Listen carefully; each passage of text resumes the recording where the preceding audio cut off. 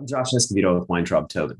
And I'm Scott Hervey from Weintraub Tobin. The hyperactivity of influencer deals this past December got me thinking about a case many are going to keep their eye on, a case that for now has a model and influencer, Molly Sims, on the hook for trademark infringement, all because of a sponsored post she did for a beauty product, which another cosmetic company claims infringes its trademark.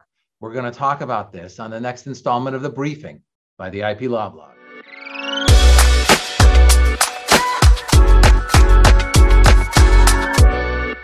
The case is Petunia Products versus Rodan and Fields, which by most accounts, Josh, is a run-of-the-mill trademark case.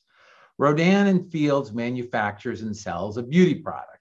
Petunia claims that the name that Rodan and Fields gave its new beauty product infringes its trademark, and Petunia sues Rodan and Fields for trademark infringement.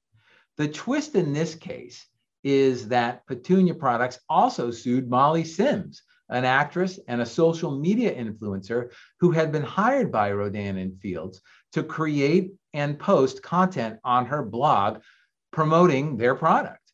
I remember reading about this case last year. The plaintiff is a cosmetics company doing business as billion-dollar brows, and it owns the trademark Brow Boost, which it registered in 2006.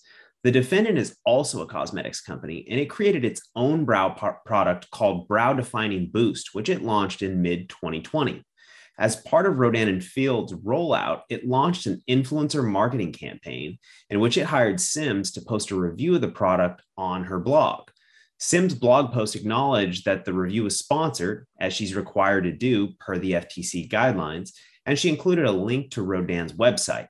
Petunia sued both Rodan and Fields and Sims for trademark infringement and other related claims.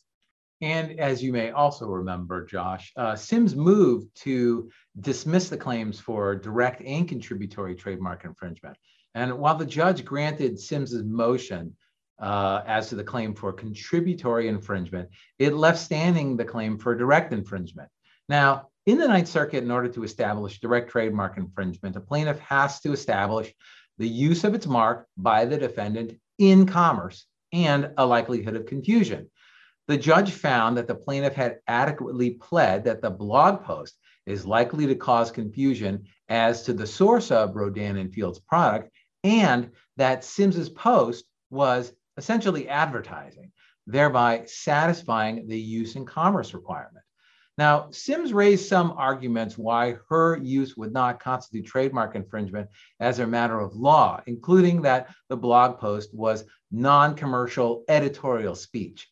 The court said that because this was paid content, it crossed the line from editorial or consumer commentary to commercial use. At this early stage where the court is just looking at the pleadings and determining whether as a matter of law there is without a question or defense or some pleading deficiency, I can see why the court would deny Sims' motion. There are some potential defenses that don't fit the fact pattern neatly, but probably should be looked into. For example, Sims should explore whether the Rogers test applies. Although the Rogers test generally applies to creative works, and this is advertorial content, it's not clear to me that a court would say that as a matter of law, advertorial content isn't a creative work. Right. And 15 U.S.C. section 1114 2B quite possibly may limit Sims' ultimate liability to only injunctive relief, assuming that she's an innocent infringer.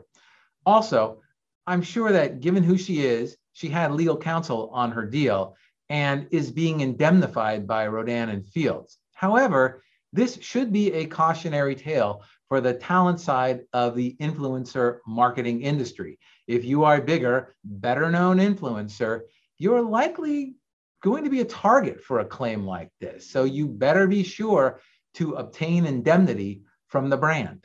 That's an excellent point. Along those lines, since indemnity is only as good as the indemnitor's pockets are deep, it may be a good idea to avoid startup companies or sketchy offshore entities. This certainly is a case to watch this year. Thanks, Scott. Thanks, Josh. Thanks for tuning into this installment of The Briefing by the IP Law Blog.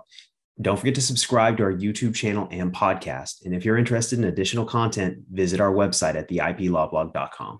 Thank you.